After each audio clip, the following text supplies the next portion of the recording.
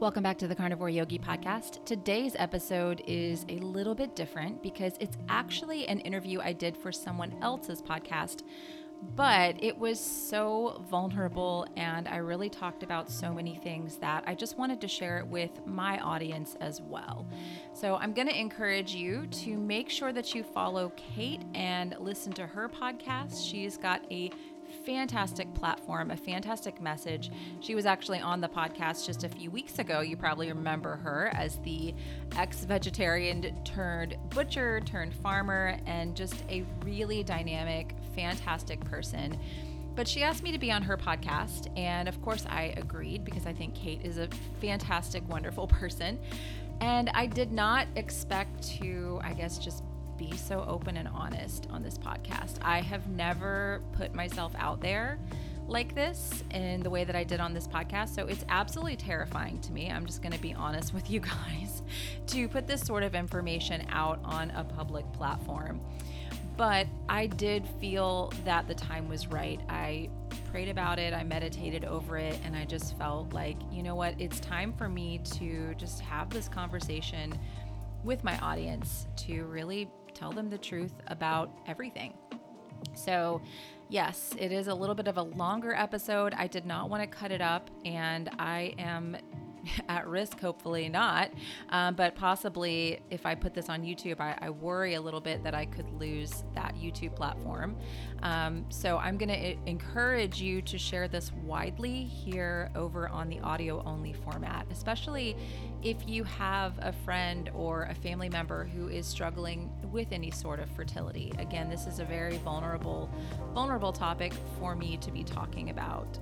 Now, one quick little thing that I did want to mention along with this episode is the fact that I am going to be running a course with my friend Carrie Bennett, who is known as Carrie B Wellness over on Instagram. And this is going to be a 6-week fertility course. It is actually the course that I wish I had when I was going through all of the struggles and all of the trouble that I went through, as you're going to hear about intimately in this episode on my fertility journey. When doctors told me that a lot of the things that I needed to do involved taking medication or taking supplements, and I did those things, spent a lot of money, and they did not work for me. And so I've partnered with Carrie, who has a master's in nutrition, clinical nutrition, and she's also a quantum health practitioner. She helped me tremendously along the way in my own fertility journey. So we are going to be launching this course on August the 15th. All the information for the course, as far as how to sign up, how to access the course, is going to be linked down in the show notes.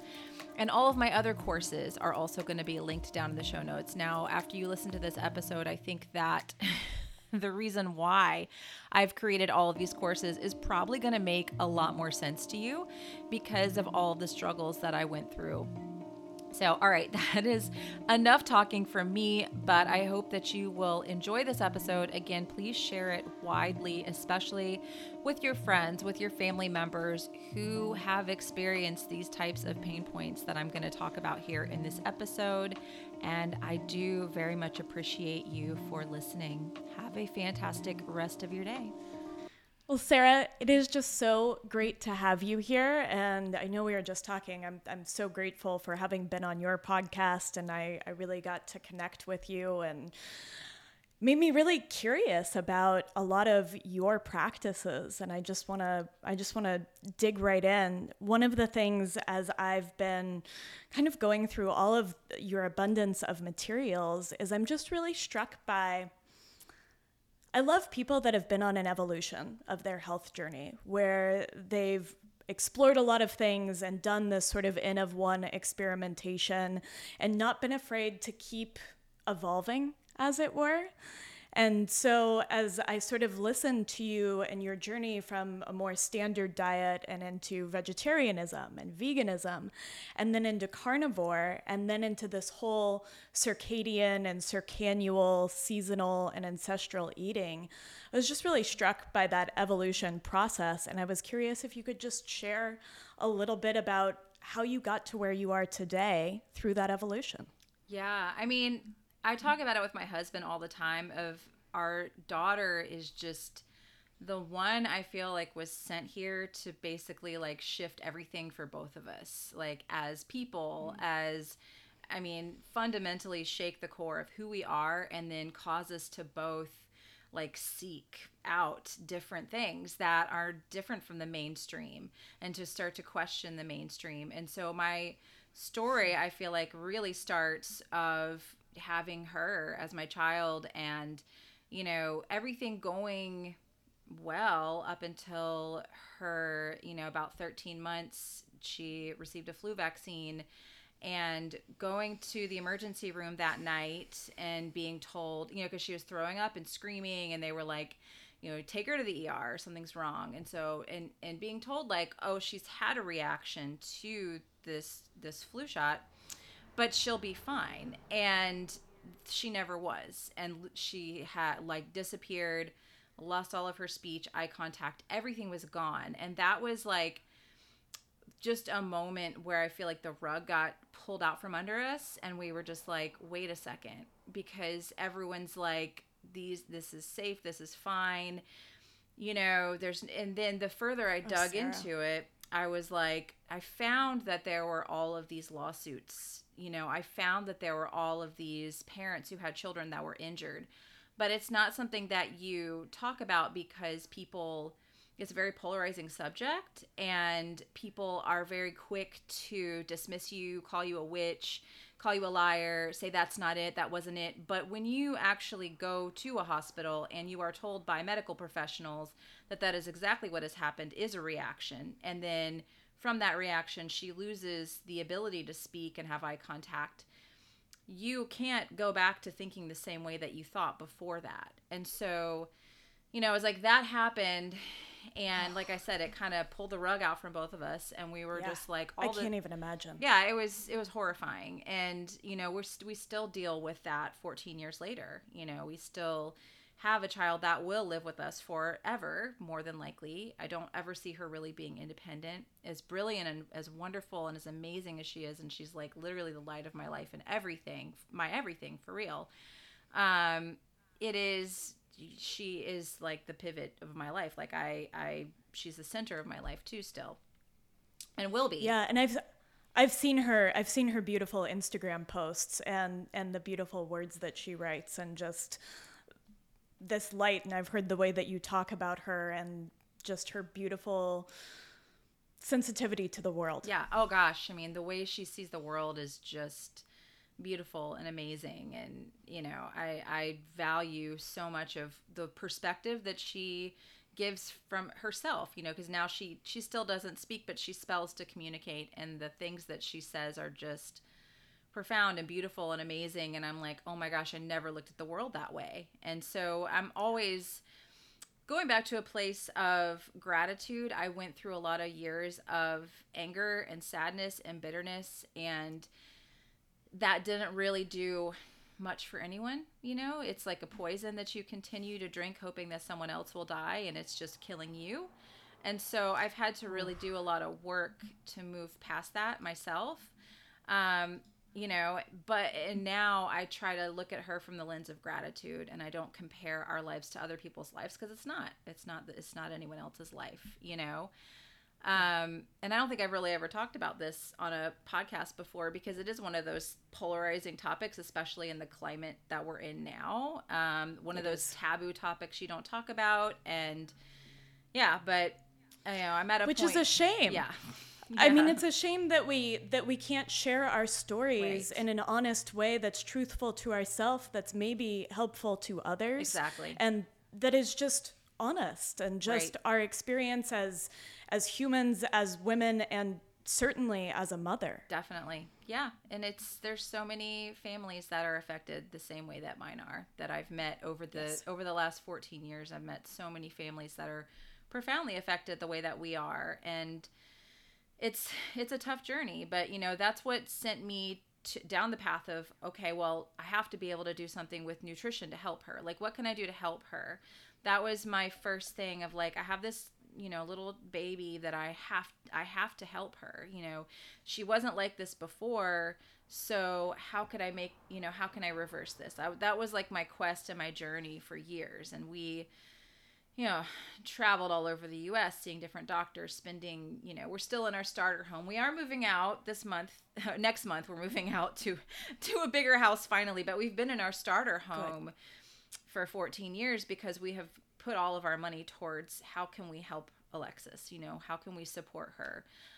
So that's where my evolution with nutrition came to. And I first was, when you do the research, you are really led to believe that a plant-based diet is going to be the healthiest thing for you, for your child.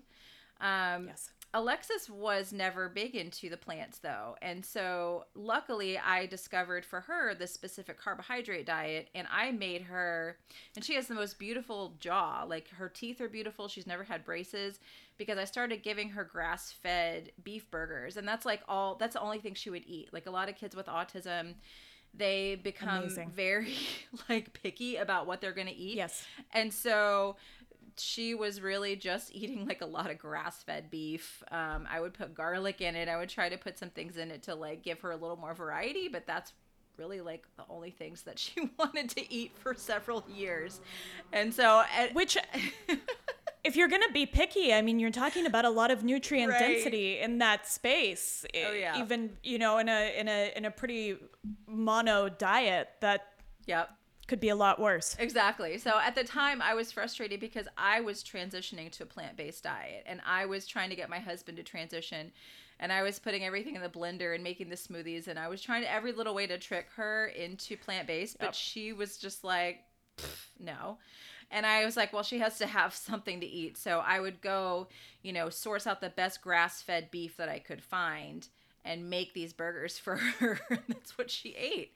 And it did actually help quite a bit. I mean, I took her off of gluten and I did take her off of conventional dairy. I did take her off of, everything that I could research and find that could cause any sort of behavior issue, anything with her brain that was not supportive. Yeah. So she was the catalyst for that. But myself, I was still kind of in this mentality that plant-based was best. That eventually, and then the whole thing with her, emotionally, what I did to help myself cope was I found yoga and was obsessed with yoga, was going to class as often as I could, 7 days a week. Had to quit my job because taking care of her was so intensive. We were trying to do as many therapies as possible to just find something that could help her, just unlock her. We were trying everything. And so me working a full-time outside sales job was no longer viable. And so I was home with her full-time. I was going crazy because I've never been the stay-at-home mom type. It's just not been something that I ever aspired to do. And, I'm okay with that. But yeah, I was kind of just losing my mind. And so yoga helped me and I dove deeply into yoga, decided to become certified, become a teacher. That led me into veganism. And that was kind of the beginning of the end for me with my own health. Because I resonate with that. At first it was cool, I'm losing all this weight. I've always kind of struggled with my weight my whole life. And then it was okay, I'm vegan now and I can't keep weight on. This is awesome. And for the first 6 months or so, that was really cool. But then after the first 6 months, it started to not be so cool. I started having dental problems. As a yoga teacher, I struggle with chronic injuries all the time. I couldn't build muscle. And it was just a disaster. And so, it was finally one of my yoga teachers took me aside and was like, look, I see what you're trying to do here. I know that ahimsa is something that is important to you. It's one of the yoga precepts, moral precepts really of yoga. He's like, but let me break ahimsa down a little bit more to you. That ahimsa really means non-harming to yourself first. And if you are not giving yourself the proper nutrition, which it looks to me as though you need animal foods to give yourself the proper nutrition and sustenance. But if you're not giving those things to yourself, then that is actually violence towards yourself. And there is a way that you can eat these animal foods. You can work with a local farmer. You can do this in a sustainable way so that it is more health promoting for you and cause less harm. And I was so glad, I was relieved because I had been just struggling as a vegan, okay, I'm trying to do the right thing. I'm trying to soak everything. I have a purse full of supplements that I'm taking 30 times a day and like chasing down nutrients, but my joints are killing me. I can't keep weight on. My teeth are a mess. I've never had cavities, but now I'm getting all these cavities and something's not right. And I knew that. And so when he said that to me, I felt this great sense of like relief. Like, okay, I don't have to keep up this facade. Yeah. If I want to be like a legitimate yoga teacher, which I really was wanting to do that and wanting to help people with yoga at the time. And so that was very helpful for me. And I did. That's incredible. Yeah. What a beautiful thing to say too, that's nonviolence towards yourself. Right. And I see in that story that you were already practicing that you came to yoga to find some balance in your life. Yes. And then you want to keep that balance going. And so what a gift to have someone say that. What beautiful words. Yeah, it was great. I mean, it helped tremendously. So I did start eating some meat and I did start feeling better immediately. The issues with my teeth, the injuries, all that stuff really went away. The problem is that I was still following a lot of the mainstream, like God love him, Dr. Hyman says, eat a plate full of plants and meat as a condiment, and so that's... Yeah, followed Dr. Hyman for a long time. I was a huge fan. But then you kind of see like the holes in the story there when you try to apply that to your own health. And so it was years that I was trying to still implement a ton of plants into my diet. Eventually, probably 4 years or so later, all of the kind of joint pain and I developed IBS. My husband was very seriously worried about me because I would look 6 months pregnant after eating. I had to sleep on the couch a lot of nights because the gas was so terrible that I would get from eating all these plants that I thought were healthy. I saw several GI doctors and they were just basically like, try activated charcoal and eating more fiber and there's not really much we can do for you. And and of course you're eating a ton of fiber. I was eating mostly fiber, Yeah. And I have that same thing. I have pictures of myself and I look 6 months pregnant and I'm eating this super salad, healthy, mostly plant-based diet and it just wasn't working. Right. Exactly. And so, I was at this point where I was also in my late 30s and I was just like, okay, is this just part of aging? Like, what the heck is this? And I connected with my friend. Her name's Dr. Rimka. She lives down the street from me, actually. And so I've known her for many years. And I know I knew she's a functional medicine practitioner. And I was like, what do I need to do? Can I get a bunch of labs done? She looked at some of my labs. She was like, your labs are not that bad. This is what I'm going to recommend for you. Instead of bringing you into my clinic as a patient and making you run a bunch of labs and spending a ton of money, I'm just going to recommend you try the carnivore diet. I've been doing it for 5 months. I feel great. I've been recommending it to a lot of patients and it has cleared up a lot of stuff that people want to go and spend a ton of money getting evaluated. And I was like, you are insane. Like, just eating meat? Like, what? And so that was my initial reaction, was like, she's crazy. And then I kind of sat on it for a little bit and started doing a little bit of my own research, found Dr. Baker, found Michaela Peterson, found Jordan Peterson, found all that stuff and was like, well, what do I have to lose at this point? Because I am miserable. I can't even practice yoga anymore the way that I want to because my joints are a mess. Everything hurts. It's very sensitive. So literally, what do I have to lose at this point? And so I just dove in, just did it, beginning of 2019. And literally within 2 weeks, my stomach was flat. The gas was gone. Joint pain gone. Like everything that I was just having all these complaints about was just gone. And I was like, wait a minute, like this is completely insane. So I started my Instagram page as a complete joke. Like the name Carnivore Yogi was a joke because I'm like this yoga teacher running around town everywhere teaching classes, but I'm only eating meat. And I thought, like, how ironic and weird is that? Because all my yoga friends are vegan, vegetarian, and not to mention all the anxiety, depression, and health issues that they're all having. Let's not even get into that. But Yeah. now I'm feeling like $1,000,000 because I'm just eating meat.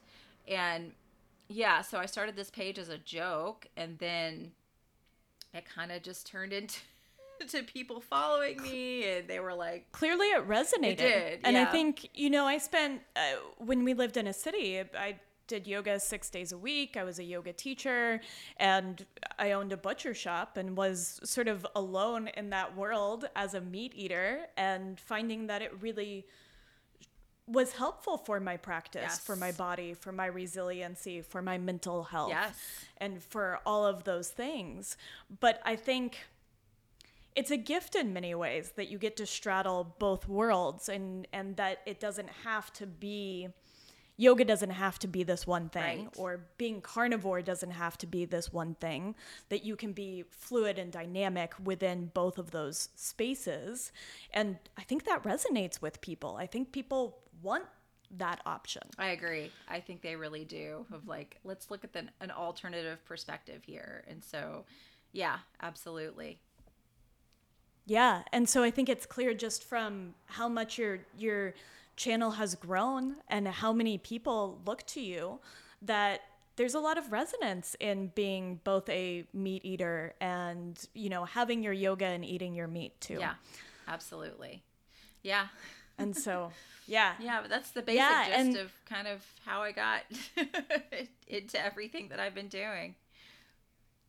Yeah, and one of my curiosities, and one of the things I love that you've been exploring lately, is this sort of expansion beyond the carnivore diet and into a more ancestral living and quantum health space, where you've made another jump. Yeah.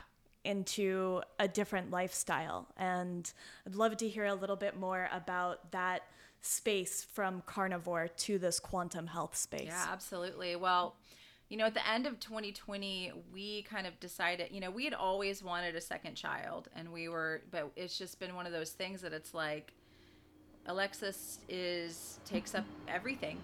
She really does require a ton of our energy, require a ton of our attention. And so we just kept putting it off. And we're like, well, maybe we'll do it, maybe we won't. And then we got to the end of 2020. 2020, I think for a lot of people, was a year where they did a lot of reevaluating.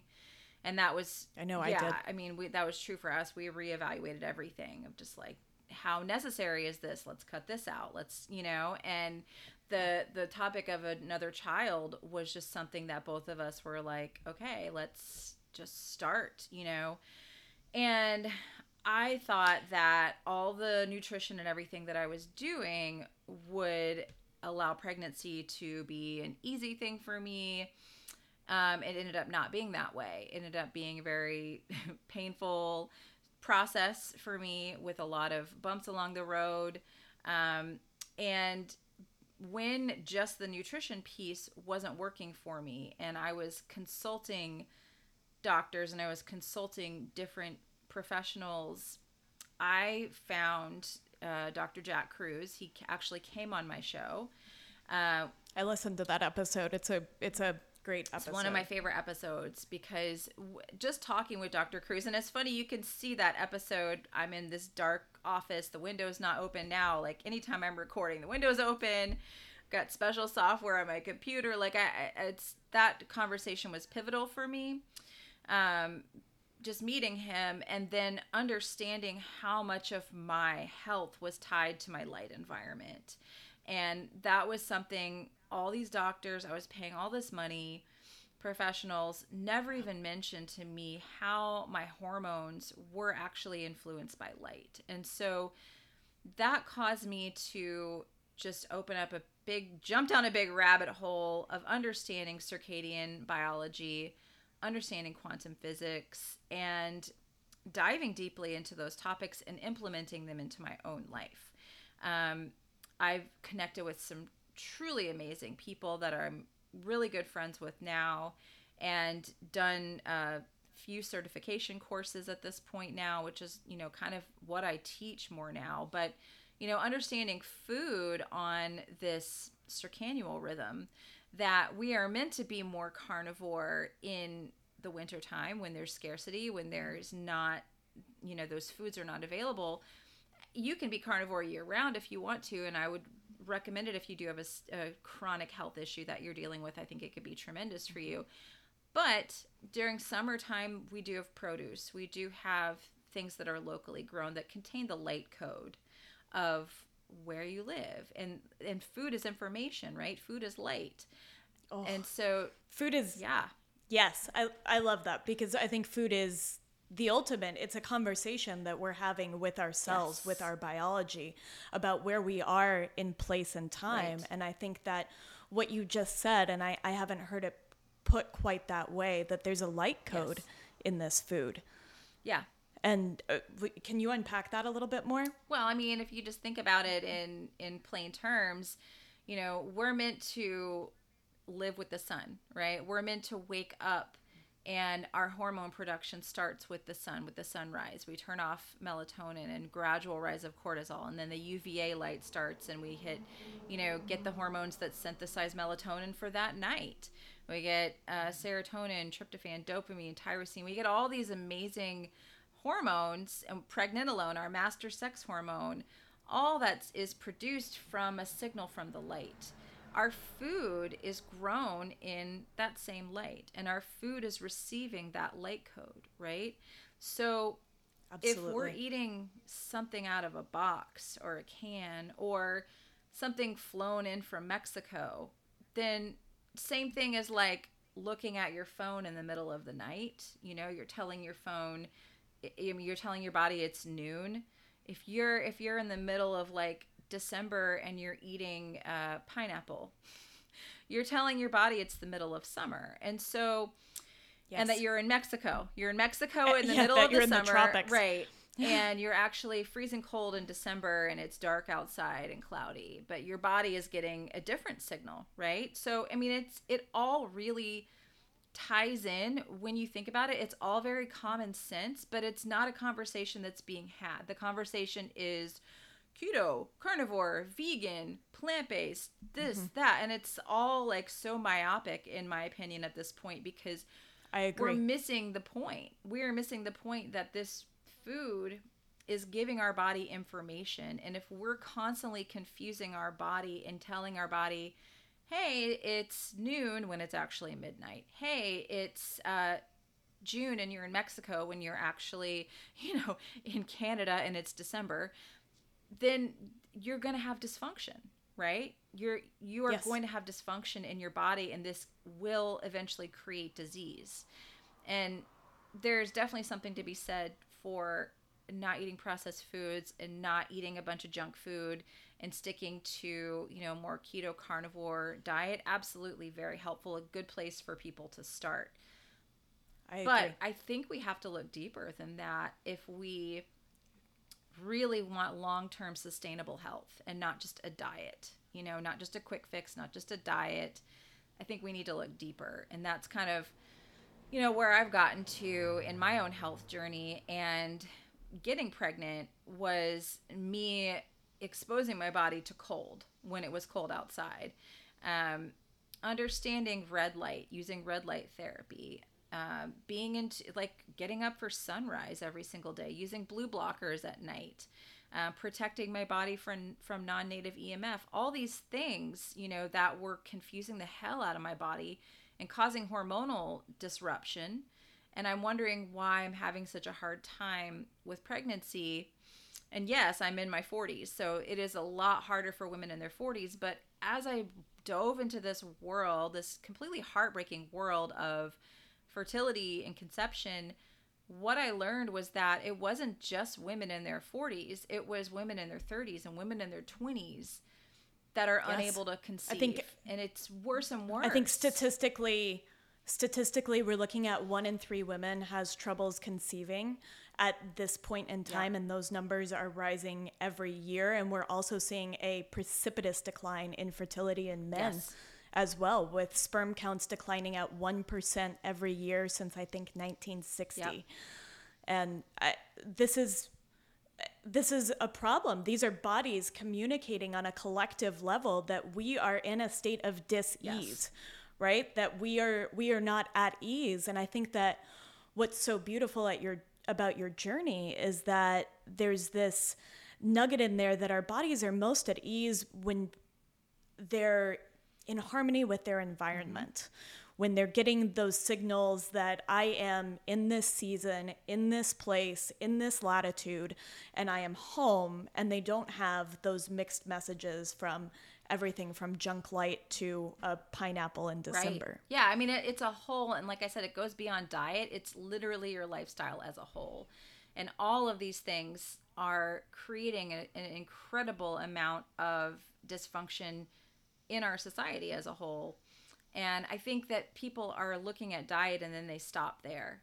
And, Yeah. you know, with my own health journey, I came to this point where I was like, I'm going to have to, number one, go beyond diet. And at the same time, I had clients coming to me out of the woodwork, people coming to me out of the woodwork that were doing carnivore or were doing keto, and they were still struggling with extra weight, depression, anxiety, sleeplessness, all of these things. And I was like, there's gotta be a better way or something else I can tell them besides try this supplement or try that supplement or cut your calories more, exercise more, because I'm just sounding like every freaking other health influencer out there, and no one's being served from it. No one's being helped from it. Yeah. So, you know, I have this kind of health crisis I'm going through myself, but I also have all these people that are following me, that have been with me, you know, on the carnivore journey for all these years, and they're struggling. And so, you know, that was just huge motivation, number one, because I wanted to get pregnant, but two, I also really wanted to help all of these people as well to understand why the dysfunction, why the perfect quote unquote perfect diet, yet still having all the health problems, right? And so that's been, you know, pivotal for me in my journey, is just like, okay, let's look beyond. And that's why I've created a ton of webinars, and I have a 21-day course now that's all about resetting your hunger signals, because I find a lot of people that do keto carnivore also fall into unhealthy eating patterns around fasting and not understanding the circadian nature of eating. And so that has to come into play also when we look at our overall health and hormonal balance. I love this, and I think it's so important. I've really just begun this journey since last summer to sort of incorporate my environment in a different way, that it's not just diet, and to not look at diet or supplements as a panacea of something that is going to fix anxiety or depression or these outliers after eating a really specific and clean diet that has helped, but only to a point. Right. And as we get into the summer, this is my second summer where I've really had a different relationship with the sun. I've been working on my light hygiene for years, but this relationship that I have with the sun. And so I kind of want to dive in to some of these shifts that you made in your life that allowed for this quantum baby to come through. And I thought, since we're right here, we're almost in July and we're at the heat of things, starting with that relationship with light. Yeah, I mean, the first thing that I had to get my head around was the fact that I needed to be outside for sunrise, you know, and it is harder during the summer. I live in Atlanta, so it's not as hard as some of my more northern friends that have the sunrise around 5 a.m. That's me. 4:45. Oh, yeah, that's I was out there this morning. Amazing. That's so good. So yeah, I don't have it as hard as somebody way up north, but I've always been someone that kind of liked to sleep in and go to bed a little bit later.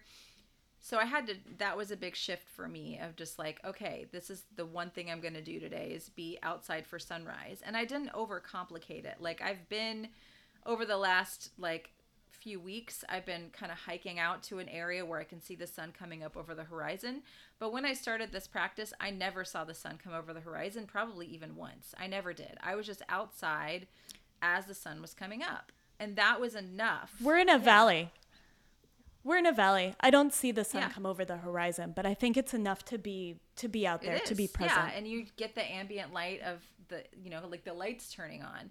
And that's all your body needs. That's the signal that your body needs. And so, number one, I started doing that. And then I started noting that I needed to start eating as well in the morning after years of, being kind of brainwashed into believing that it was healthier for me to stop, to not eat until 1:00 or 2:00, try to delay your eating window as long as possible. I had to make that shift of eating within 30 minutes to an hour of sunrise. And then I started making the shift of, if I can do it outside, I'll do it outside, right? Or if I can open a window and just kind of, like my friend Carrie, I know you had her on, Carrie Bennett. The name of her podcast is the 2% Better podcast. And so that was for me how my lifestyle changed. It wasn't like I woke up one day and started wearing blue blockers and started doing everything outside and it wasn't that way for me. It was like, okay, I'm going to start with sunrise. And then, okay, I've got that. And now I'm going to start eating earlier in the day, cutting my eating window off earlier in the day, and it just became this evolution. And then understanding, like, when I was going through all the fertility testing, they did test my vitamin D and it was a 33. And so I knew that was probably not good. And Dr. Cruz was like, that's definitely not good. He's like, yeah, Dr. Cruz's benchmark, I think, is 60. his 60. Yeah, at he's the like low 60 end. is a minimum. Yeah. And I was like, oh, well, I'm way below your minimum, And so it became kind of like a little game for me of how can I safely get sun exposure, because I have been a pretty fair skinned person my whole life who's had been very prone to sunburn. And so, not using sunscreen and just building up the solar callus and using the D-Minder app, learning how to do that.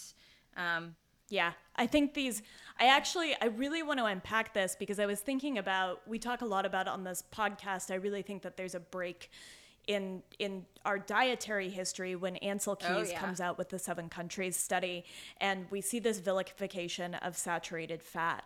And I think that there's a really similar story to be told about the sun. Absolutely. Yeah, I mean, we've been told that it's evil, it's bad, it's going to ruin your eyes. You need to wear sunscreen even indoors, even though these sunscreens have chemicals in them that cause cancer. This is your protection from cancer, is something that's going to cause cancer. Rub it all over your body. And you're putting it on your largest organ, your skin, and it's getting absorbed into your bloodstream. Right. And what is that interaction between then putting chemicals on your skin and then heating it with UV light and getting hot and sweaty, and it's just instantly going in. And so I think that there's a bad story here about... Yeah, absolutely. And so, I mean, I had to and I was scared. I had to wrap my brain around all that. But for me, I'm somebody who, I just love learning. And so when I'm interested in a topic, if I'm not interested, forget it. Like, I couldn't finish college because I hated math so much. I was like, I hate this. I'm not doing it. I'm going to go into sales. And that's, I still kick myself that I didn't finish. Because I should have, but I had a bunch of other stuff going on at the time. And so I just was like, I'm going to go make money and have a career. I don't need this. But when I'm interested in something, I will study the hell out of it. And so for me to implement a lot of this stuff in my life also meant that I'm going to seek out courses. I'm going to seek out different people. I'm going to bring them on my podcast. And that was the cool thing about having the platform that I did have, is that it did allow me to access people because of the size of the amount of followers I had, that I could show, be like, hey, these are the amount of followers I have. Can you come talk on my pod? And it still is cool that I can access people that I never would have had access to had I not had this platform, so that's been You've had some incredible guests on, from Jack Cruz to, I just listened to your interview with Ian Mitchell. Oh my gosh, love, yeah, I love him. He and I have become friends. Like, yeah, he's something else. His mom and my daughter are like pen pals right now, which is really cool. So yeah, he's such a cool guy. But yeah, I've been able to access some really cool people, and so just using that to my advantage to continue to say, oh, well, I can implement this. And so it was just little changes. And then, the October of last year, which I haven't talked about this super publicly yet. I think before we turn on the recording, we kind of spoke about this. There's a lot about my fertility journey that I'm not putting online at this point, because it's like throwing it to a crowd and then letting them just have their own say about it. Yes. On a podcast, I feel a little more comfortable talking about these things because there's a conversation happening and there's not a freaking comment section where I'm getting unsolicited advice and you should have done this and you should have done that. And it's like, you don't know the whole story. But, October of last year was a really pivotal point for me because we did decide to try IVF after experiencing, loss, trying to do it the natural way. The doctor convinced us that, and it was a wrong thing to convince us to do, because the pathology from the loss actually showed the babies that I had lost were normal. They didn't have genetic abnormalities, but what they'll tell you if you have experienced a loss is like, you can do IVF, and then we will test the embryos to make sure they're genetically normal, and then that's going to give you the chance of a healthy baby, a healthy pregnancy, right? Just sign here and spend $45,000. At the time, I was so distraught over having lost pregnancies that I was just like, I'll do it. I want this. Yeah, I want this anything. baby. I know I want the baby. I've been through all this pain and sadness, and like, they're giving me a sure thing, a sure ticket, that this is going to work. And we went through 2 grueling rounds of IVF. IVF is not a process I would ever wish on my worst enemy, because you're injecting yourself nightly with medications, giving yourself shots every night. My stomach was like covered in bruises by the end of it. You have to go to the doctor and get an ultrasound and blood work every other day, which sucks because you're driving, across town. And then it's like medical trauma to constantly have someone examining you, giving you these invasive ultrasounds, poking you, and prodding then you at the ultrasound, like, how many follicles am I growing? Are there, is it good news or is it bad news? And then you're waiting around every day till 3:00 for them to call you and tell you, okay, well, we're going to have you do like another week of the medication or ready for surgery. And then again, when you're done with the stimming process, you have to go through surgery for them to take the eggs out. Then you have to go through a waiting process to see, are these going to be good embryos?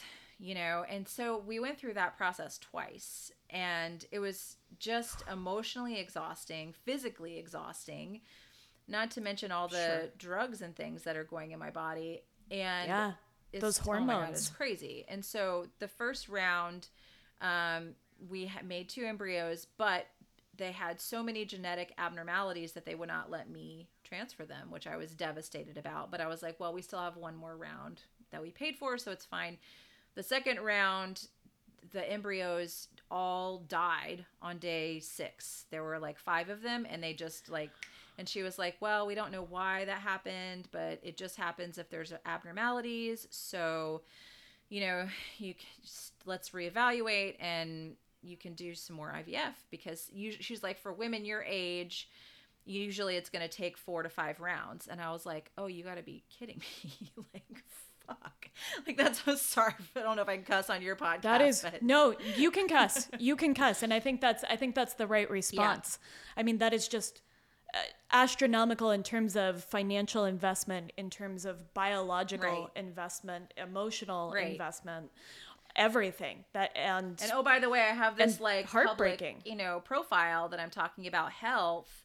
Meanwhile, having my own health crisis and grief and trying to process all of this and being like, my diet's been perfect. I've been following the rules. I've been doing the carnivore, and I'm going through all this shit, and like, and I don't want to talk about it with anybody. I'm still trying to process it, what the hell do I do? And so at that point, after that second round didn't work, it was October. I was devastated, like completely devastated. I didn't think anybody was home, and I like was just in my room, like screaming at the top of my lungs.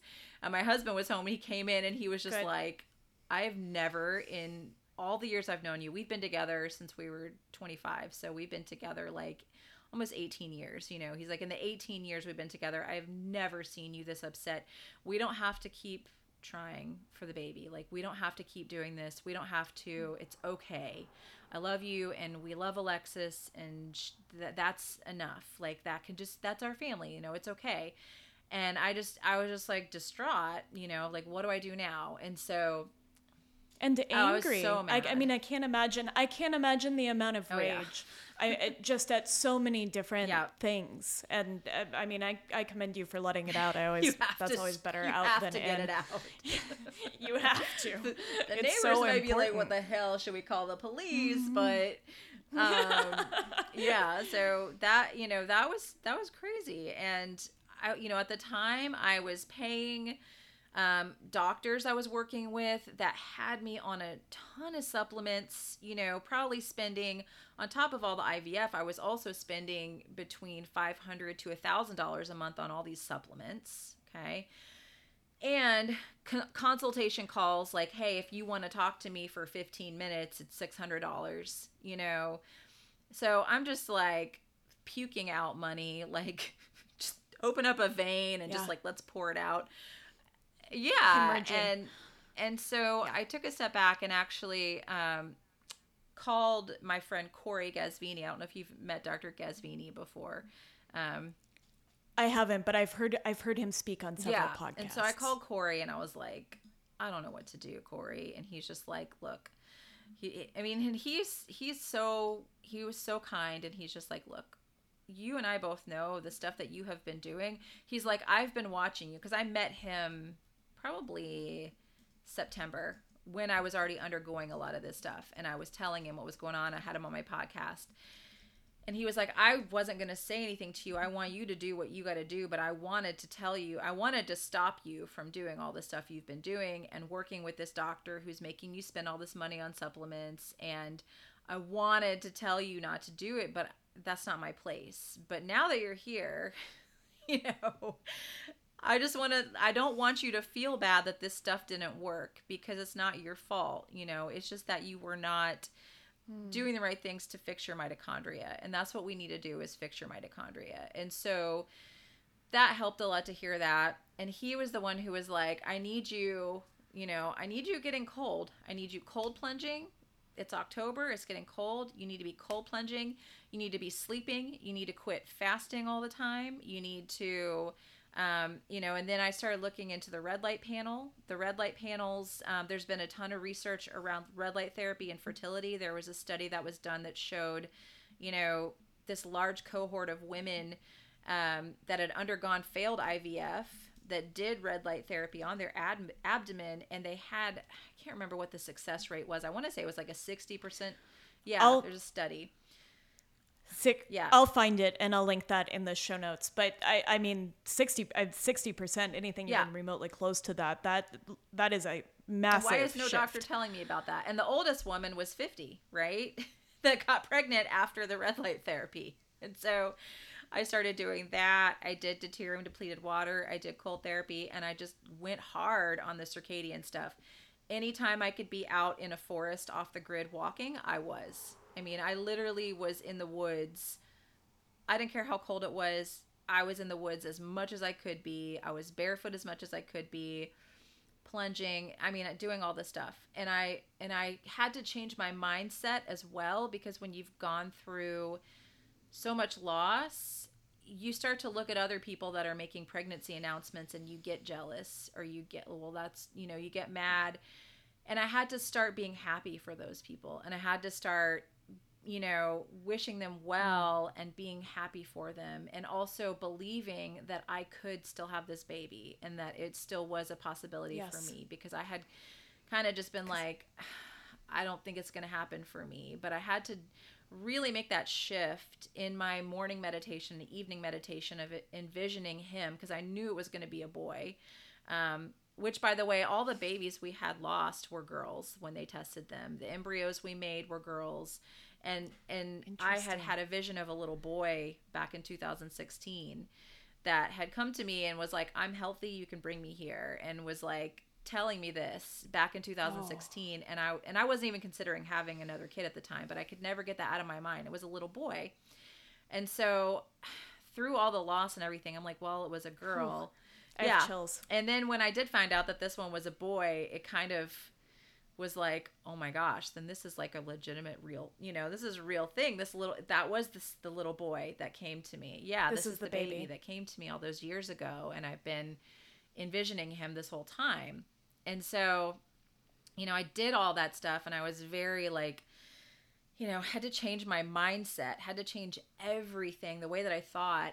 And, our thoughts, because our thoughts shape our biology. There's a two-way highway that's happening there as much as between us and our environment, that our thoughts are shaping what's happening inside of our cells at a cellular level. And so that was like, I think that was like the final thing that had to happen for me, was the mindset of just believing it was possible, envisioning him, envisioning myself pregnant, and all of that had to happen for this to all take place. And so, in January, I was like, well, if this doesn't happen naturally, then we'll just go back and do some more IVF. Like, that's the point where I was at. But lo and behold, a positive pregnancy test to the end of January. And I was just like, oh my gosh, In 4 months. 4 months of nature walks and red light therapy and seeing sunrise and deuterium depleted water and this mindset shift. Yeah. And that's incredible. And so it was like, and it has been a little bit terrifying. You're always terrified after you experience pregnancy after loss. I'd never really understood that until I was there. So I was absolutely terrified for the first, definitely the first 8 weeks. I remember going for that first ultrasound to see if they could find a heartbeat, because I had already been through 2 other ultrasounds where there was no heartbeat, and that was just freaking devastating. And, I had a feeling though, like that it was a real one, because I was just feeling so terrible. I was like, I never felt this bad with the other 2. So there's got to be something going on. And I remember seeing the little it's crazy how it's like this little tiny baby, even though, you're 8-9 weeks along, it's there. It's like got arms and legs and moving around, and you're like, oh my gosh, it's real. And then you hear the heartbeat, and, so, I'm due October the 7th, and everything has been, great. He's like kicking me right now as I'm talking, but everything has been, good with the pregnancy. It's been really good. Anatomy scan. I've done all the genetic testing, too much testing, but they kind of make you do a lot of things when you're over 40. But everything's come back with flying colors. And, so I feel, pretty good about everything. And that's that's the pregnancy story.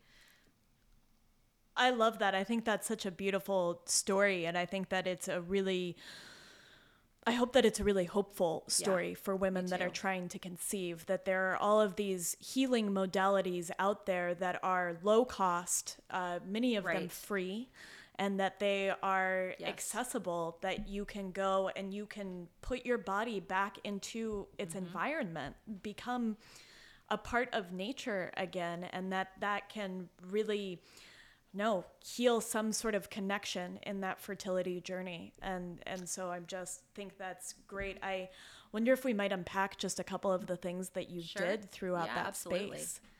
I want to circle back actually to the vitamin D first. I want to start where we started. And I'm curious if you're spending time in the sun, building up that solar callus, which I think you do by going out in the early sunrise to get that UVA and infrared light from the sun, and did it shift your vitamin D levels? Did that change? By the end of the summer last year, my vitamin D was over 100. And my doctor was like, that's not good. But I kind of knew at that point that it was, because I know Cruz, he keeps his level at like 139. And so I wasn't worried about it. But yeah, I was able to go from a 33 in May till the end of September. I was like over 100. And I kept up, there's some people that say you don't need to expose your body to UVB during the winter.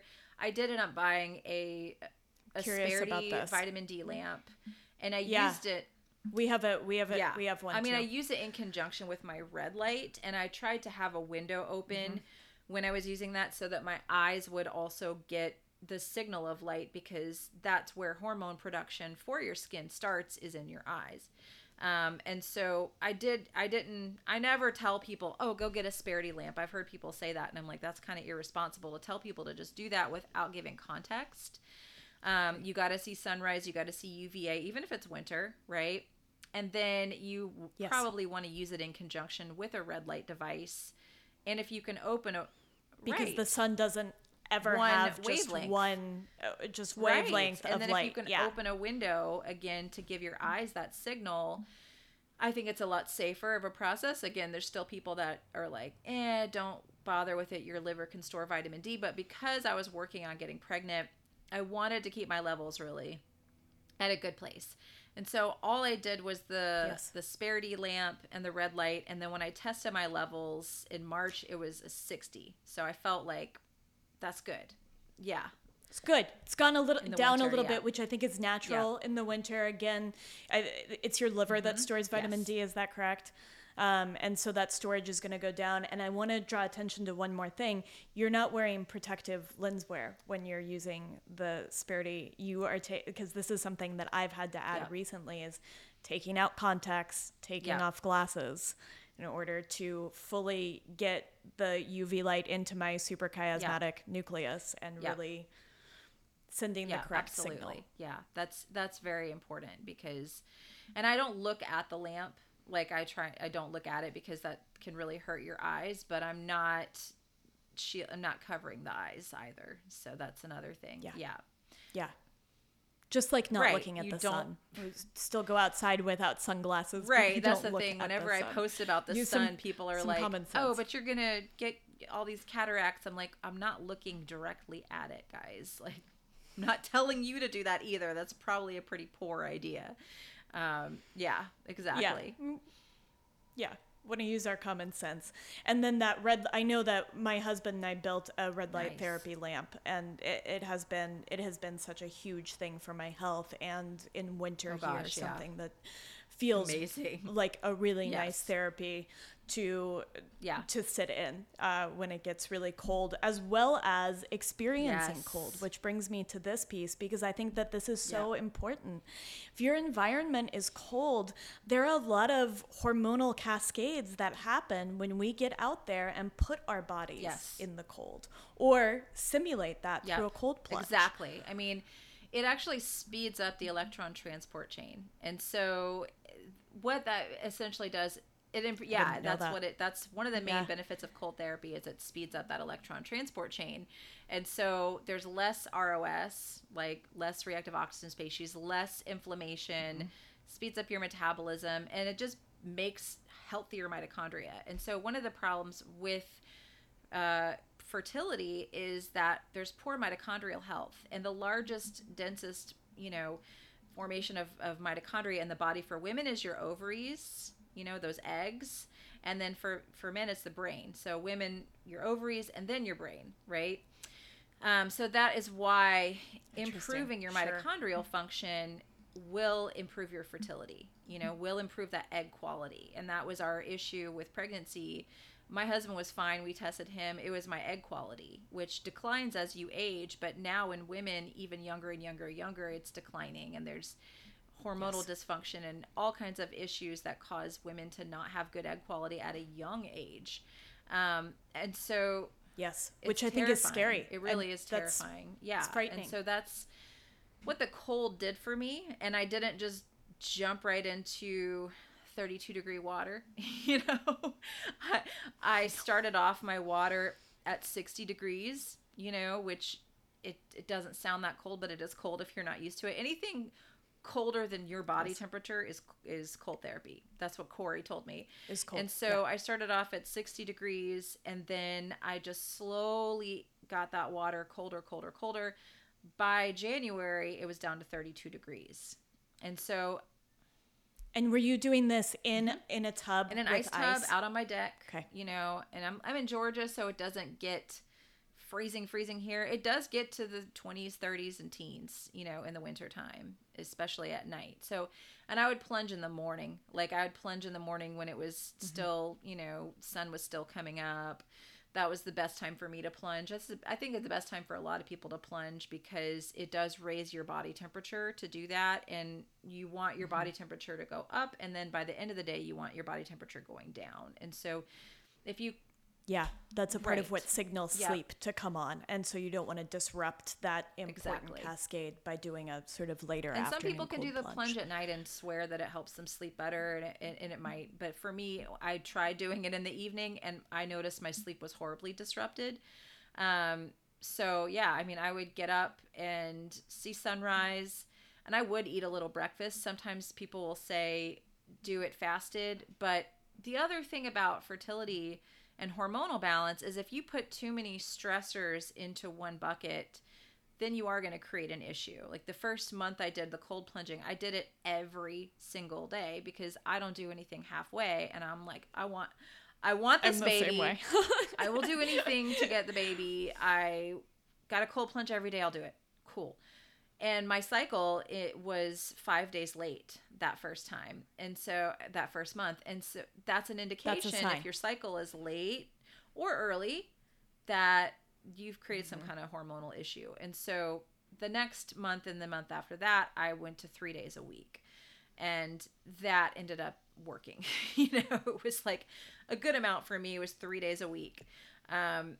So that's another thing. Yeah. And then, like I said, just... Not to stress your body out too much. Like you want to keep because that's part of your hormonal cascade is to keep some evenness, to not have too much cortisol within the system, to have just the right amount of cortisol, or else it's going to steal pregnenolone.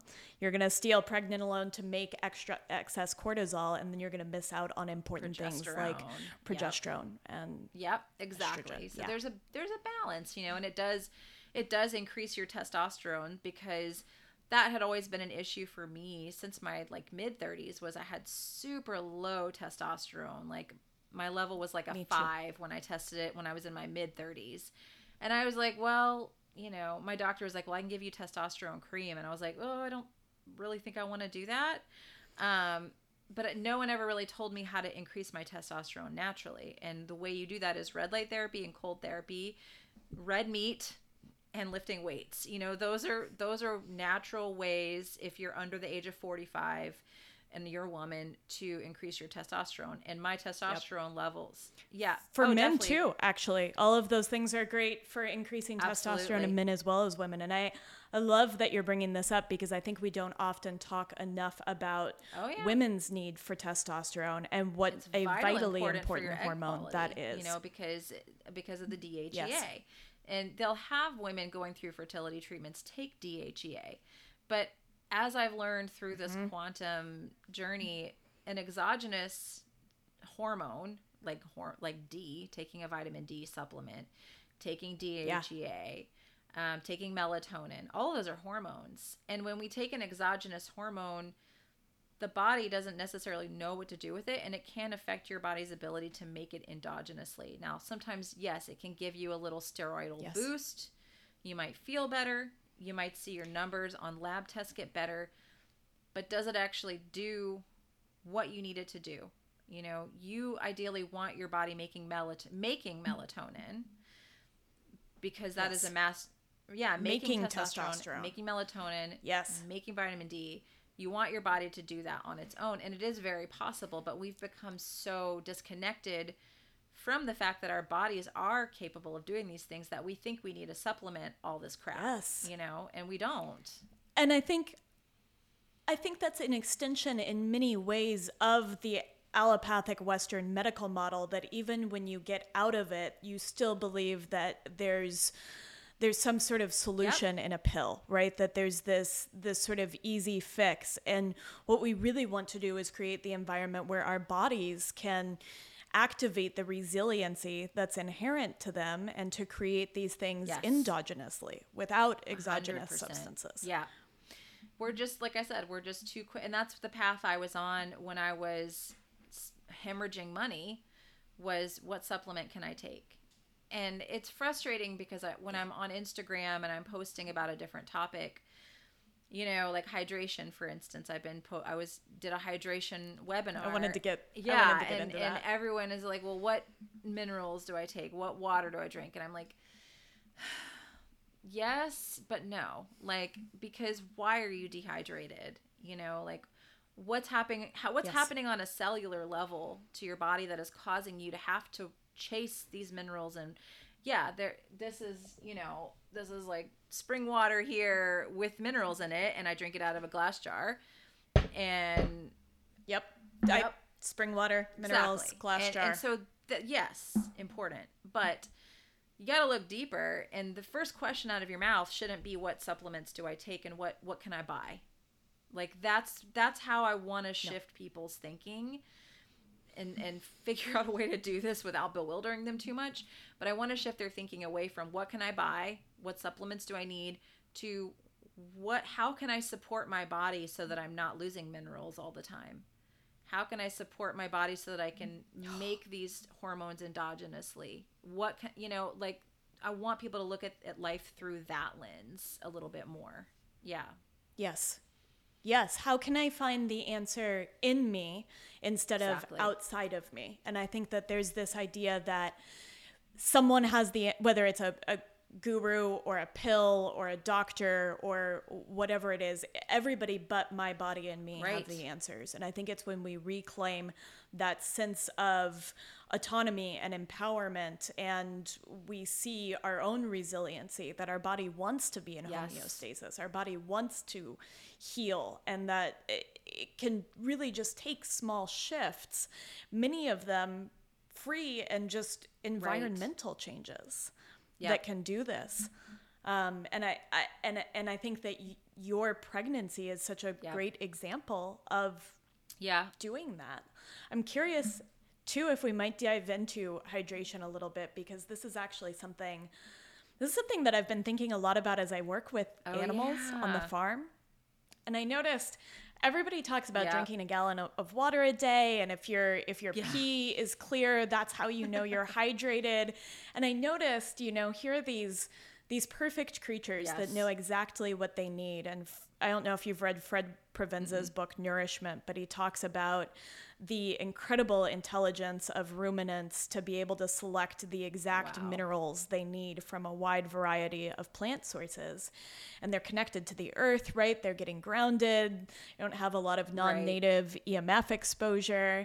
And I noticed that these animals, especially in the winter, actually had the darkest pee, right? That they weren't just drowning themselves in water. And I'd watch the horses and the cows, which have access to beautiful, fresh running spring water, with this really dark urine. And it kind of shook something loose in me. And I was like, well, this is interesting, because their bodies know. And so what are we doing with is this really hydration that we're experiencing when we're aiming at this clear urine goal, or this 1 gallon of water? We are overthinking it, and my example I've been using a ton lately is my dog. I finally pulled the trigger and was like, I'm putting her on a raw diet, because she went to the vet earlier this year and her liver enzymes were elevated. And I was like, my dog's getting fatty liver from this stupid kibble. And this is not okay, because I want my little boy to be able to experience the dog. She's 8 years old. She's the sweetest thing in the world. I love my dog. And, I want my son to be able to play with the dog and have her around. And these her breed is supposed to live 15 years and she's having liver issues at age 8. Like, this is not okay. So I've kind of put my foot down with my husband. I'm like, I am in charge of the food now. Like, we're switching her to raw. That's it. And so I did find, it's called BJ's Raw Pet Food, and they mix foods for you. It's like organ meats, and they put in wild seafood, fats. Like, they have all kinds of different mixes. And so I've been ordering it. It's a little pricey, but I also get raw goat milk, raw goat kefir, bone broth. So I've been ordering for her and keeping a lot of it in the freezer and feeding her. And the biggest thing that my husband, noticed, he's like, Sarah, she's not drinking her water anymore. Why isn't she drinking her water? Is she okay? Is this diet making her sick? Yeah. He's like, is this diet making her sick? Like, she's not drinking I keep on changing the water every morning, and then I notice it's full. And I'm like, here's the thing. Does the dog wake up and say, I need 8 glasses of water today? No. Am I thirsty? No. Am I thirsty? Yes. I'll drink the water. If I'm not thirsty, I won't drink the water. And so, because she's been on this raw diet, and she does get mixed in with her food, bone broth and goat milk and goat kefir, she probably doesn't have a great need to go and chug water, because he was used to her eating the kibble every day and just thirsty all the time. I mean, I would hear, and I'd have to stop her from drinking because she'd puke it all up. She'd drink too fast and then she'd puke everywhere. And I was like, oh, that is a bad thirst signal, right? Yeah. That's a broken she would thirst just signal. lap up the water. And so now she's not drinking it, and my husband's freaking out. He's like, this food's not good for her. And I'm like, dude, it's the opposite. she's hydrated because she's getting fat, because she's getting the proper nutrients, and she's not overly thirsty because her liver's not working overtime. And so, like, that is my main example for people. You shouldn't be chasing down water and chasing down minerals and chasing down hydration constantly if you are living the right lifestyle, right? So number one, these devices that we have, the AirPods, the Apple Watches, I used to wear an Oura Ring, when your body and our cell phones, like keeping your cell phone on your body, it depletes the easy water, which is exclusion zone water, the water inside of your body, 15 to 20%.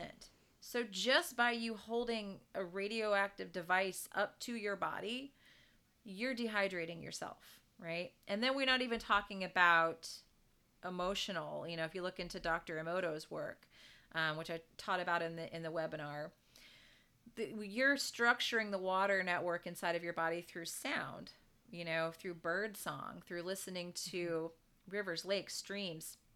Your body is the water network inside of your body is tuning that. If you're around a bunch of negative people, or listening to the news, listening to, consuming content that's negative, dehydrating, destructuring the water inside of your body. And then if you're missing out on sunlight, UVA light and infrared light, red light, that actually can increase the easy water, the exclusion zone water inside of your body 4-fold, just by exposing your skin and your body to those light waves, right? So light is important for hormonal balance and regulation, but it's also important for our cellular hydration, because we are in an EMF soup a lot of the time. So if you're in that EMF soup and you're not getting sunlight on your body, you are setting yourself up for some serious issues with hydration, right? Yeah, you've vastly decreased your cellular hydration. I mean, if it's 15 to 20% with the non-native EMFs that we're constantly surrounded by, and then adding in junk light and no outdoor sun exposure, it's a recipe for disaster. I tell people, if you do have to be indoors, you better, like, I'm sitting here, in front of my computer, even though I have the window open and I have Iris on my computer, I'm like, I still have, my clean spring water and minerals that I'm drinking, sipping on that to kind of offset some of this. And then I'll be offsetting this with outdoor time, barefoot in the yard. There's, you can't necessarily get away from the EMF, or non-native EMF, because not all EMF is bad. Like, the earth is EMF. My heart, your heart, the heart coherence, that's EMF. Like that's electromagnetic frequency. It's not bad. But the non-native is what stresses out our body. And so, exactly. The Wi-Fi's and the 5G and the wireless all communication the devices. devices. And so just understanding that on a basic level and then doing some mitigation. If you can stand in front of a red light panel, that's another way to rehydrate your body as well. Again, remember the easy water expands up to 4-fold. So getting in front of a red light panel. I mean, there's things that we can do to mitigate our modern lives. And so when I teach hydration, I don't want it to be like a 2-to-1 ratio, sodium to potassium, and add in this and take the magnesium and do that. Yeah, that can be really helpful. But if you're doing all this other stuff, then what's the freaking point? You know, you're just going to be chasing after a bunch of stuff. And again, looking for stuff outside of you to complete your health. And that's not what we need to be doing. Yeah. Yeah. I couldn't agree more. And I think that we have these beautiful mirrors, right? We have our animals that are mirroring to us just how that relationship with water, or how that relationship with minerals and food, how intuitive that could be. And I think there's a lot of social programming that you have to kind of break down, the 8 glasses of water a day, or a gallon of water a day, or clear urine, whatever those goal marks are, and then really focus on what is dehydrating you at this cellular level. And I think that some of your work here, and I think the hydration webinar, which we'll put a link into, is such a great resource for people, because I think that this really is one of those next steps that people can take to really shift something at a cellular level. And that's what I want people. I just want to change the perspective a little bit. Like when you get to the nutrition space, that's a step in the right direction. You're getting warmer. You're getting warmer, right? But if that's where you stop, you may end up frustrated. You know, you may end up not quite reaching your goals, and then spinning out and buying this program, and let me hire this coach and that coach, when you don't really need all that stuff. You just need to understand the innate intelligence of your body and how to tap into that. And that's the secret to the long-term sustainable health, in my opinion. I love that. I could not agree more. And being into nature, I want to begin to wrap up, and I'm curious how you've carried these practices into your pregnancy, right? We talked so much about your preconception journey, and before we get there, I do want to highlight, I think that this is really an important part, that preconception phase, that if you can spend some space, and my husband and I are talking about having kids eventually. I'm getting there. and maybe trying towards the end of next year. And so I'm beginning to think about, what does that preconception phase look like? How do I get more minerals in my body? How do I find states of cellular hydration and ease before I go into a space where baby takes a lot of resources? I mean, when I first went to one of my, I think it was like my 16-week appointment, I was like, can you please draw my vitamin D? Because it was still like April, I think, at the time. I can't remember when it was exactly. I think it was April, maybe beginning of May. And I was like, can you test my vitamin D? Because I was just curious to see, because the sun wasn't really bright enough for me to get a lot from it yet. And it had gone down to a 55, and I hadn't changed anything. And because when you're... And you had more vitamin D. I mean, it's later in the year. You have more vitamin D exposure. So what that told me is, like, the baby, you better have your stores built up, because the baby's going to take it, because we're building a human. Like, we need vitamin D for bones and teeth and all, this is important that he's taking it. And so that's why my level went down. It was 5 points. So it's not like, oh my gosh, I'm in trouble. I was like, all right, I'll use my lamp a little bit more, and summer's around the corner, so I'll be able to lay outside and no big deal. But yeah, when you are pregnant, you better kind of get your body ready, because the baby's about to take it. They are going to take it, and you're going to be left like depleted and not feeling good. if you haven't done the prep work. And you're going to end up with a child that's not as healthy if you haven't done the prep work, you know? And that's another thing I don't think people understand is that you need a certain amount of choline, you know, you need a certain amount of folate, you need vitamin D, you need minerals, all these things in order to make a healthy baby. And so, yeah, I mean, I had started on the Quinton minerals last June because I heard Robert Slovak talking about any woman who wants to conceive should start remineralizing their body 6 months before the pregnancy at least. And so I was taking those minerals like 3 times a day. I still take them in all my water to keep minerals in my body. But I spent a lot of time remineralizing my body because I was depleted, you know, and getting all those nutrients, tons of egg yolks for the choline. I don't eat a lot of liver, but I do take the desiccated. I have some on my desk over here. So, I mean, I do a lot of just, you know, getting a lot of nutrients in. But since I've been pregnant, you know, first trimester was rough. I was thinking, I'm so healthy, it'll be easy. It was still really rough. I did not feel good. I felt really tired. I had to just let myself rest, and I had to be okay with missing a few sunrises because I did.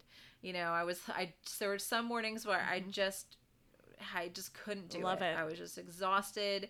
The room was spinning, and I'm like, this is gonna pass, and it did. Right around week 14, I woke up and I was like, oh, I feel better. And the nausea this time around between my daughter and this one was different because with my daughter, it was like 24 hours a day. With this one, I started getting breaks where I wouldn't get nauseous until like 2 p.m, you know, and then it'd be there, you know. So I would get breaks in there, and then I would say it started improving overall around week 10. With my daughter, it was just solid 24 hours a day up until, you know, the end of 13 weeks. It was horrible. Ooh. With this pregnancy, I got some breaks in there. You know, it wasn't like 24 hours a day. So, and every pregnancy is different, but I am 43 now and I was 28 then. So, a little different there. Age difference. Yeah. And, it's a big difference. Yeah, and I've been, you know, now that it's second trimester, I'll be 26 weeks tomorrow, so I'm almost in third trimester, which is wild to me. I get up every morning. My body just naturally wakes up before sunrise, and so I'm usually awake like 10 minutes before sunrise, throw my shoes on, walk. You know, usually start my day with a walk for sunrise, come back, eat breakfast, which is usually some kind of an egg-based thing because I'm trying to do a ton of choline. You know, and just spending as much time outdoors as I can. My whole thought process is, can I do this outside? Can I bring this outside? You know, is Wi-Fi necessary? You know, I'm just kind of always thinking that way. And I don't want to tell anybody else what to do because that's not medical advice or anything like that. But I haven't been taking the standard prenatal vitamins. I do, beef organs, bone marrow, beef liver. I do oyster capsules, so it's like an oyster supplement that's got all your iodine and zinc and selenium and all the good stuff, and copper. Zinc and copper, which is I know there's a big copper transfer that happens in the third trimester from mother to baby. And so beefing up those stores, I do that, as and it were. I eat salmon roe at least 5 days a week. Now, I do. My husband is the one who's. I got him understanding how important that was for building the brain and the nervous system. So there's only one brand that I like, and my Whole Foods has been out of it. And so he actually called the company and has been paying them way too much money to have them ship tins of it here and keep it stocked for me. It's super sweet. Yeah, it's very sweet. So I do like a nice big tablespoon of salmon roe at least 5 days a week. And just keep up with a nice meat-based diet, you know, lots of meat, eggs, and raw dairy. I've been doing a ton of raw milk. I'm a little obsessed with raw milk right now. Another good source of iodine. And, I love it. You know, so exactly. Vitamin A. There's a lot of a lot of important stuff in there. My raw milk obsession is a lot right now. But my husband's like, is this the dog's milk? I'm like, no, it's mine. Don't touch it. Yeah. No, that's my fine. milk. Are your laws in Has to be labeled Georgia? for pets. So that freaked him out too. He's like, "Is this safe for you to have?" And I'm like, "If you Google it, it's not. But if you, if you Google raw milk and pregnancy, you're probably going to find some stuff that's going to freak you out. But if you understand raw milk and pregnancy and that it was done for thousands of years, Thousands of years. you see it's actually good for me. So don't stress about it just because it says for pets.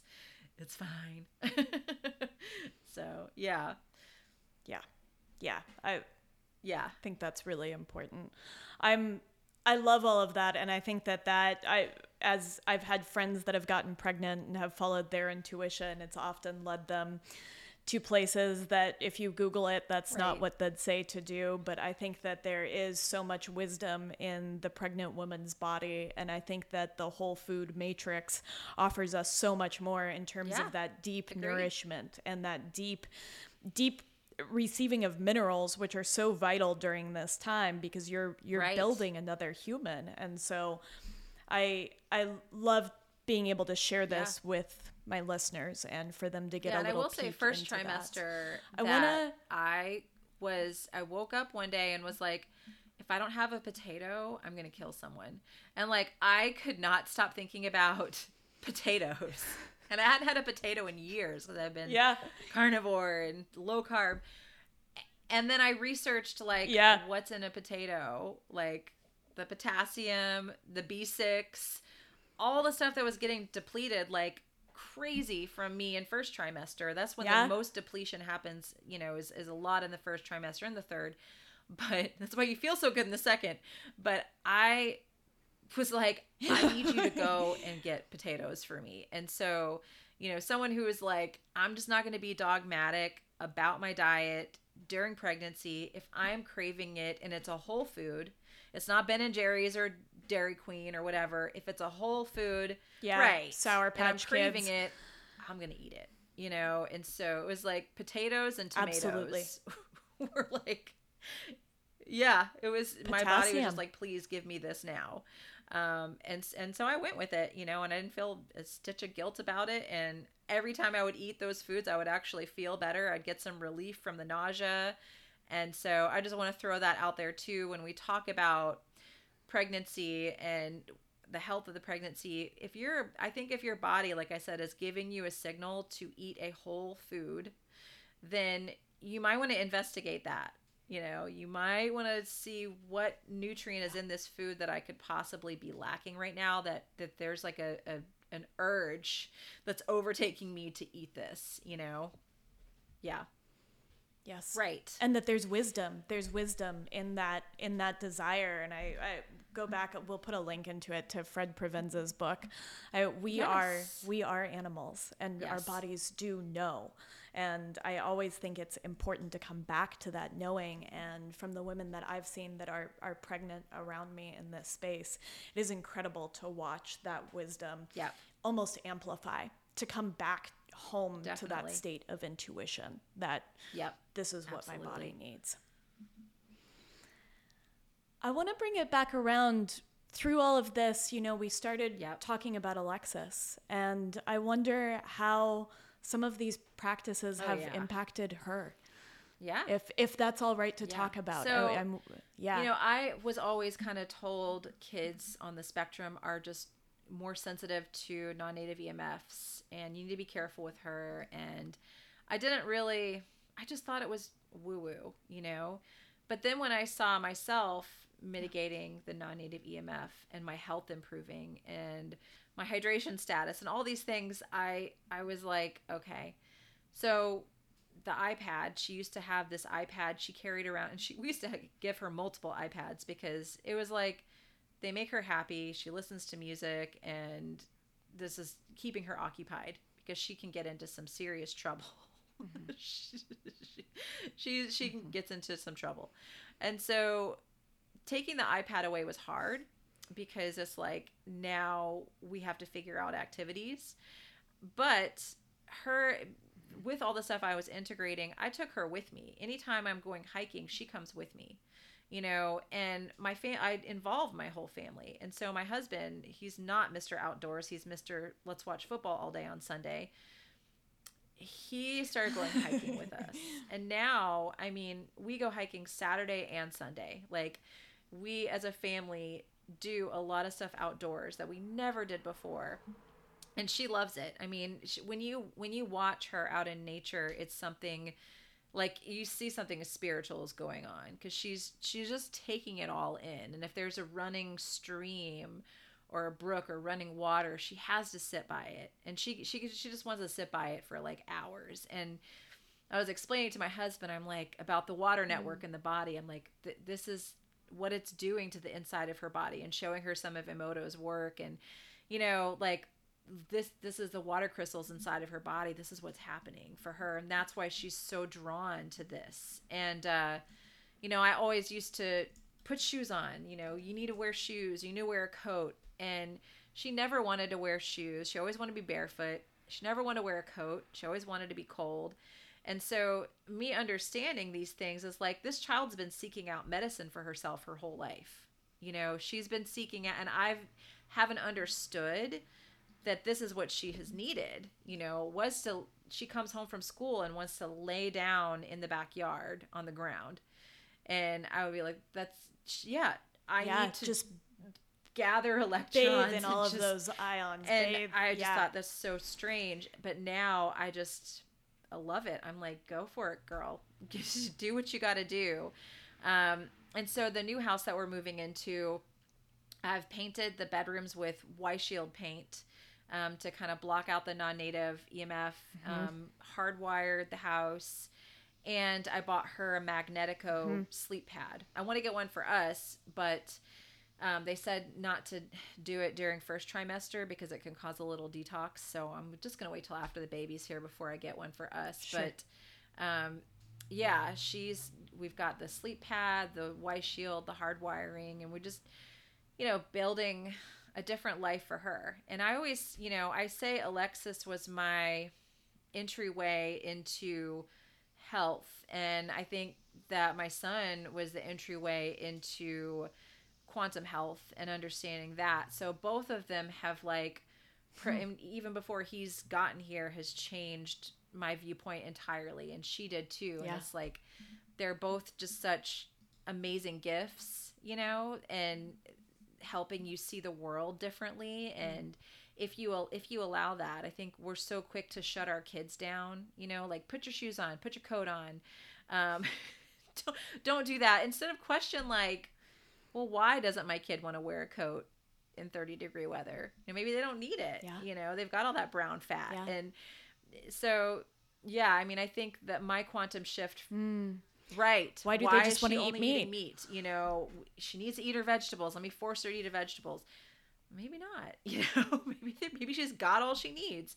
And so that's been huge, I think, for her as well, is forming a deeper connection with nature, and us as parents realizing how important that is and implementing that as a regular part of our life. So, yeah. I think that's fantastic. And I think very much like, the animals on the farm, I think that children don't always have the societal conditioning. They still understand how to hear their bodies. They still know how to listen. And I think that, one of the things that I think is important to say here is I think we can all come back to that state of being able to hear our bodies. But as adults, I think it often takes time to break down all of that social conditioning, to break down everything that we've learned about 8 glasses of water a day, or wear a coat even if you don't feel like it, whatever that looks like. She's accessing that. And I just think that's so... I think it's great, and I love the way that she's played a role in your journey, that both kids have played a role in your journey, and just been little mirrors for that process. And I'm also appreciative of you sharing some about your story with Alexis. I'm just really, it's a vulnerable space to be in, and I really appreciate thank you for holding the space for sharing. That. I appreciate it's that important. Because it's, like I said, it's something that I haven't really talked about very publicly, but more and more lately I've been kind of getting this push that it's something that needs to be shared. It is a huge, huge part of my story, our story. And if I'm skipping over it, then it's not really the full picture of how I got here. Yeah. And it's so crucial to share that and to share that with others so that they can connect in with that space and also feel less alone in that space as well, I think. You're welcome. Yeah, so thank you for that. I love wrapping up by asking everybody the same question, which is, what does it mean for you to lay the groundwork? And I always like to frame this with, it can be just within your family unit, or it can be for many generations down the road, right? And I think that both are equally important. I love that question. I mean, I just truly feel like for me, that it's just what we've been talking about this whole conversation is teaching people, coming to that understanding myself, and then sharing that with other people of how intelligent your body really is, and continuing to pass that information on so that as a society, we're not always relying on the next supplement, the next diet, the next doctor guru, the next this, the next that, and the next flashy thing, so that we get back to trusting our bodies and trusting our connection with the sun, with nature, with the earth, and really value that, and pass that down to our children. I think that that's really laying the groundwork, is continuing to spread that information and get it out to as many people as possible. I think that's beautiful, and I love that. And then where can people find you? We'll, of course, have notes to all of this in the show notes. You have such a beautiful collection of webinars and informations that are super accessible. So tell people a little bit about where they can find you. The easiest way is my Instagram page. It's at carnivore.yogi. And then if you go to that page, there's a link that'll take you to my website. It'll take you to all my courses. If you go on YouTube and just search Carnivore Yogi on YouTube, you can go to my channel. That'll pull up tons of video library, and I have a podcast. Yeah, tons of amazing of free information. Guests like Dr. Cruz, and I have an audio only podcast. Oh yeah. Yes. Ian Mitchell. And I have an audio only podcast as well called the Carnivore Yogi Podcast that you could just search on Apple, Spotify, Google, and find it there too. So yeah, it's the best way. Well, thank you so much for sharing with us. Thank you so much for coming on the podcast. It's just been amazing to connect here. And yeah, thank you for holding really space and having me. It's been a really awesome conversation. So thank you. Yeah. Oh, my pleasure. Okay. There we go. Sorry. Oh, yeah, totally. It just makes it so much easier when I'm editing. Thank you so much. Thank you so much. I hope that was all right. It was so beautiful to hear about your pregnancy journey. I know that my husband and I are thinking about having kids sometime in 2023, 2024. And I know that a lot of my listeners are right around that age where they're thinking about the same things. And so I can't tell you how invaluable this has been. I'm so glad. And just so fun to hear. What a beautiful pregnancy. What a lucky little boy you have growing in there to have all of those wonderful raw milk and salmon roe and desiccated liver. I think that's the business. A really good friend of mine right now is going into her third trimester, and she called me recently and she said, Kate, I just am not feeling well, and I don't know what food I want, and I just want you to list some things until they sound good. And I just ran through this list, and I started with oysters. She said, that's it. That's what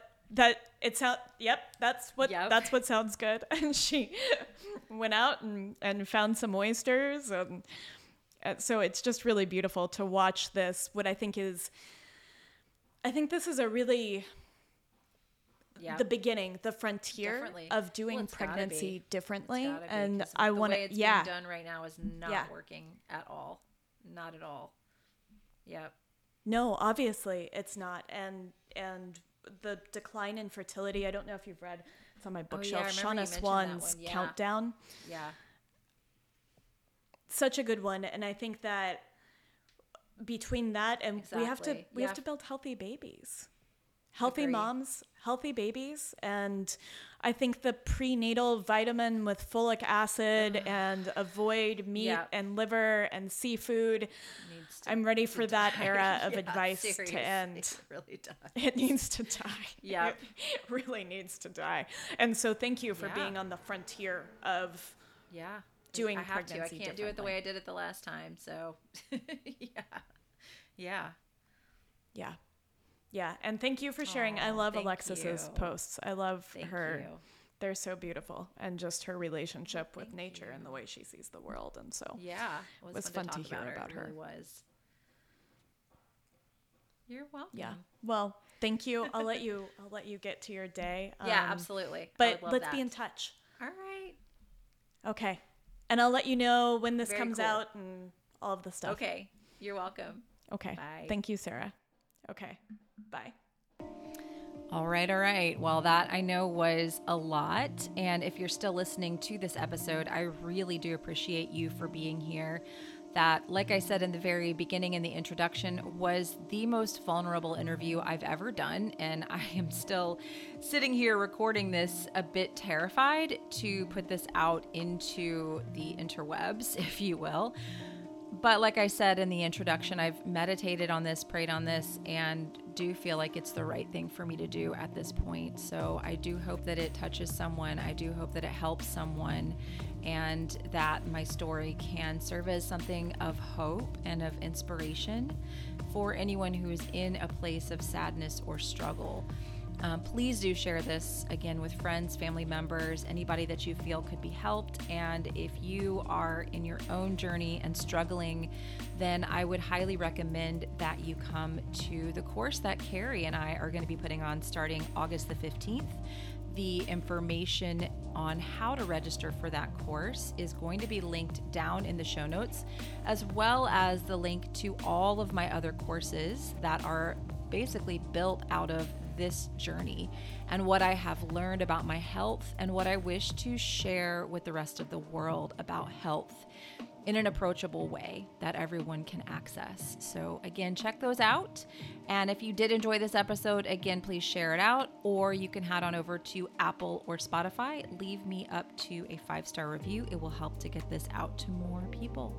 All right. Thank you so much for listening, and I will talk with you again very, very soon.